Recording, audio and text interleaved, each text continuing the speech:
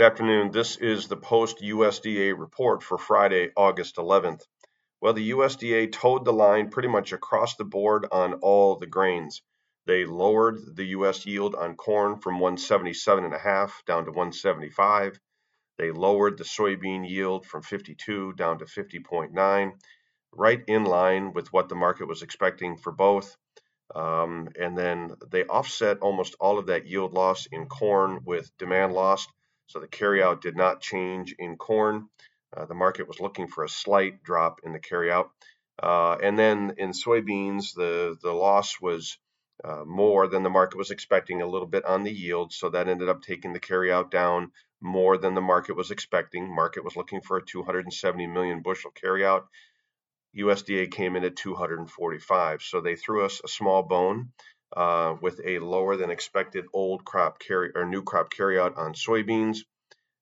They also threw most of those changes through on the balance sheets going forward for next year. So corn carryout slightly smaller for next year globally, bean carryout slightly smaller, and wheat carryout, of course, unchanged. So the net impact on the market, I think the market was probably leaning toward a slightly more bearish USDA report, but that's not what happened.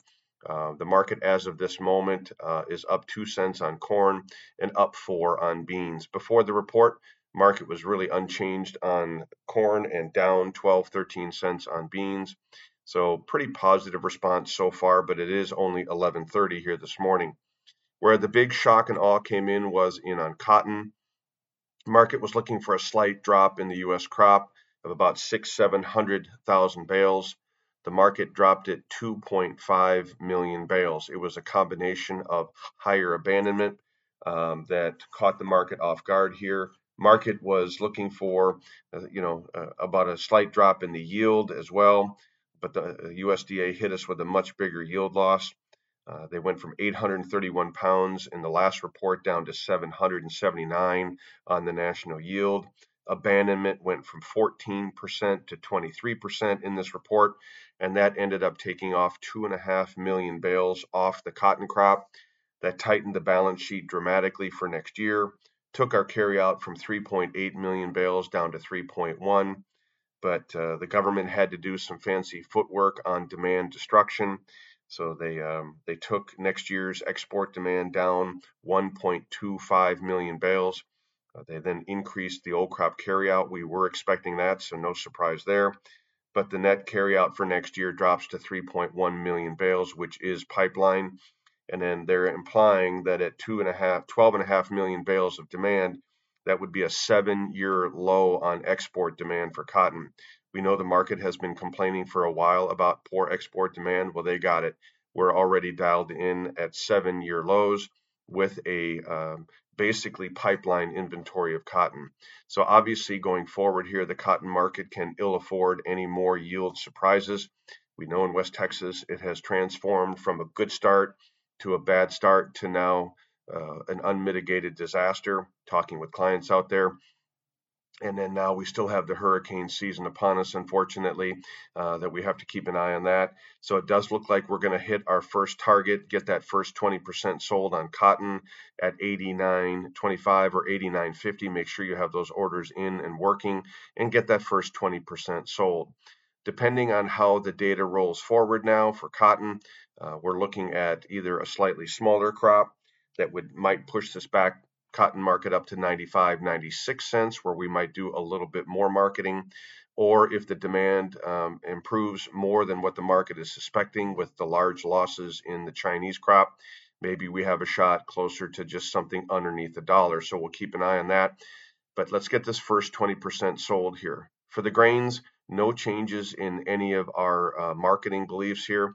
There is a gap on November beans at 13.79. I do think we go fill that gap now that we've dodged this USDA report.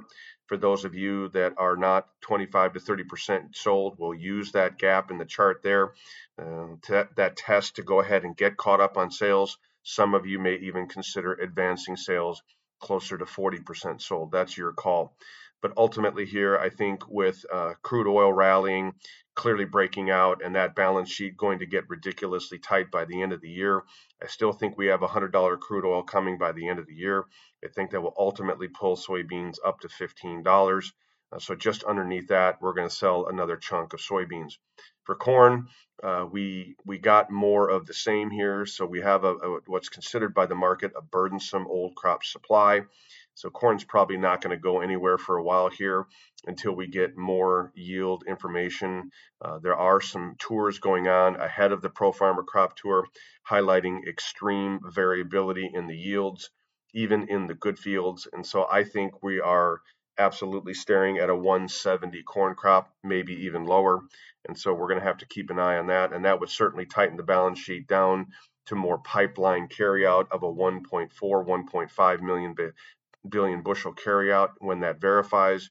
But we're probably unfortunately not going to verify that until after the first of the year.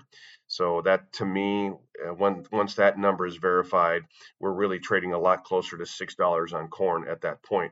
So again, no change in our strategy there. We're going to hold corn as long as we can here for shortly after the first of the year before we verify these yields. I also think there's a strong correlation. I know there's a strong correlation between crude oil and corn. So if we get to that $90, $100 an area on crude oil, that's absolutely going to take corn with it. So we need just to be very patient on our marketing for that going forward. Okay, that's the update. Appreciate your time. These are my opinions and not those of ADM or ADMIS. Take care.